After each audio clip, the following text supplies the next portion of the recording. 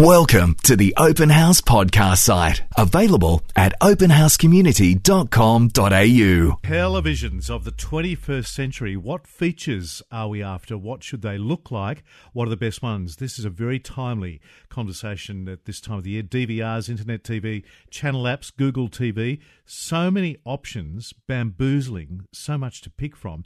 This is Mark Hadley's last official TV review of the year, and we thought we'd do something different. He's back with all the pros and cons and all the spin and how we can get around this spin of modern day televisions.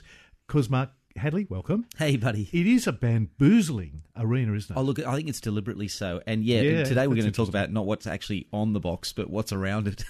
Yes. And look, we were just laughing about this for people, who don't have the privilege of sort of talking to it, listening to our conversation while we're waiting to come on air. Yes. We were just laughing about how often people look at us and go, "You work in the media. Surely you should know what's a decent TV, or can you operate this camera, or would you mind programming my fridge?" No, I just want to know it A, works, B, works well, and C, won't be out of date in about 2 months' time. Well, I'd say 15 minutes by the time I walk out of the store. Yeah. Well, look, I think it is a deliberately bamboozling experience. You walk into any TV department of any store, and what you see immediately is 60 screens showing roughly the same thing, and all of the large ones pushed up front. You have to go searching for the small ones, Yes. So all the expensive stuff's up front, and you're looking at that and you're thinking, I don't know. And is it helpful when a fellow who's half your age comes up to you and says, "But sir, you really should be looking at this because it's got a contrast ratio of 10,000 to 1 and it's 120 megahertz." And I'll be going, Please explain. Yeah, at that point, like most men, yes. I nod. Yeah. I nod sagely and I go, yes, because I see what you mean. Speaking of men, this can be a very big decision in families and in marriages, can't it? It is. Yes. Look, it is. And let's not mix, words about this. This can be a very male-female decision. Yeah. Like guys and TVs are like guys and lawnmowers. It's like there are certain sort of products that get bought for the home. And I'm not in any way, ladies, I'm not in any way talking you down, but just men seem to take the reins all of a sudden, and it's got to be 56 inches, or I couldn't possibly watch it. Can I tell you a story? And my wife, I'm sure, won't mind me saying this. After the 2000 Olympics, there was this fire sale of televisions we could buy within the 7 network that were used at the International Broadcast Centre. I bought home a 17-inch screen. She couldn't believe how big it was. That's just too big. I think you mean 70-inch. Surely. No, 17. I'm 17 sure was too big for us. Yeah. So it was, compared to what we have now. So anyhow. Yeah. Oh, I see you back in the day. No, I got you now. Those days. I got you, Yeah. Yeah, actually, it's interesting you should say that. When my wife and I were about to get married, actually we're engaged, you're looking at 2 households first of gear, and you're saying, okay, well, some of the stuff's going, some of the stuff's staying. And Maya looked at me. I had a huge fish tank, a huge microwave, and a huge television, and she said, one of them. You can keep one of them. I kept the TV because it was this monster thing. But there's something about being able to watch TV in comfort. And so when I went and bought a TV recently, and in fact, ladies and gentlemen, this is why we're talking about this topic, because we got all pent up about it, just chatting about how difficult it can be. Okay. So a couple of things I think we want to say straight away about the nature of buying TV. The first thing is that there are some figures out there that are deliberately misleading. So anybody who talks to you about contrast ratios to begin with, measuring blacks and whites and things like that, just forget it, because every single manufacturer measures them differently. So there is no way of comparing X with Y. It doesn't happen. Yeah. And in terms of what the refresh rate, the kilohertz refresh rate of a TV, yes, heard that. Again, just skip that. So long as you can get it over 120 if you're buying an LCD TV, and that's pretty standard. It's going to get to the point that it's meaningless to the human eye. So generally speaking, the higher the better, but big deal. You're not going to make a decision based on that. And in fact, the big number you want to pay attention to is basically resolution. So does it say HD TV? Well, that probably means it's actually something called 720 p, or is it full HD? Well, that means it's 1080p. Just look for something that memorize this number, 1080p. Okay, and if you can get that 1080p. after That's that, high definition. Yeah, high definition. And after that, in fact, that's what they're calling, some manufacturers call full HD. After that, if it goes higher, fantastic. If it doesn't, forget it. Okay. But so those are really the only numbers. But you know what the most important thing is about TVs? And take this from a guy who reviews television programs for a living. It is not the set. It is where you are going to watch it.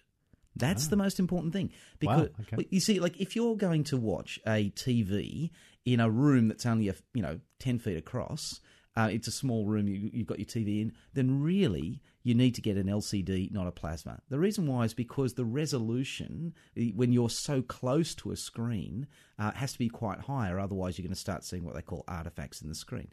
If you've got a 30-foot lounge room and the TV's at one end and you've got a huge lounge or that sort of stuff, go for it. Then look, the resolution becomes actually less important because you're further away. You're not going to see the detail of it. It's good to know. You're watching that, yeah. So think about it. Here's the other one. Do you watch more TV during the day or during the night? Now, it really depends. Some people out there straight away have just answered one or the other. Yes. But, there is half the audience is split there because some people are like ladies, might be turning on during the day while they're doing things around the house, or guys too. Shift workers. I work at home. And then other people might say, no, it's not until I get at home. Plasmas are better at night. LCD screens are better during the day. So it's things like that. If you sort of start thinking, where am I going to watch this? When am I going to watch this? And I think also there's another big one. Who are you going to watch this with? Because if you're in a small household, and this is weird, but if you're in a small house and there's only one or two of you, it's a small couch sort of thing, then there's a thing called viewing angle on a screen. How far can you get to the side of it before it starts looking weird? Well, that's less of a concern if there's only a couple of you on a couch. If, in fact, though, you've got a big family and people are sort of all getting around the screen, then suddenly viewing angle becomes a big deal. Yeah. If you move 45 degrees off the show and it's all looking blurred and strange and out of colour, well, who are you watching the TV with?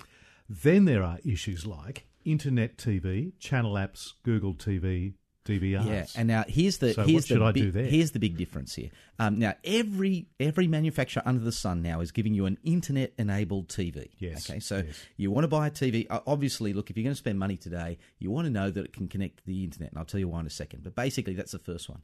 You want to also know that it connects in a way that you can sustain. Okay, some of them are connected, but you need to plug a cable in the back. Some of them, damn you, Panasonic, actually make you buy a little dongle that you stick into the back of the TV in order to somehow make the whole TV work. And I thought, hang on, you mean that's another $100? Shouldn't that be part of the I know, TV? Don't you think? Yes, anyway, absolutely. so and then some of them are Wi-Fi enabled and things like that. They'll connect straight to your network. So that's great. The reason why you want to get at those things is because it just increases the number of things you can watch. Now, you might say, just too much on TV already. Now, for a start, shame on you. That's a self-interest. Yeah, self-interest there. But the main thing is that you have a series of things to choose from. Now, basically Panasonic or Samsung or Sony, they have a collection of little widgets you can see on your screen now, and you can watch things and you can catch up on TV. I can watch what I missed on Channel 10 that was yesterday or the day before. I can watch what I missed on Channel 7. Yeah. And we're used to that if you see that online or things like that. Or if you had an iPad or a tablet, you can see those widgets, how you might be able to watch those things. Interesting fact, by the way, what Channel 7 puts on their iPad widget, for example, is not the same as what they put on the TV. Very annoying. Another source of great angst at the Hadley household, I can tell you that. I bet. But the other big deal is the fact that you can drag things that used to be what we call lean-in TV, as in like ABC iView, suddenly come into your lean-out environment, more relaxed. Yes. Suddenly I can watch stuff, YouTube channels, specialty things like that.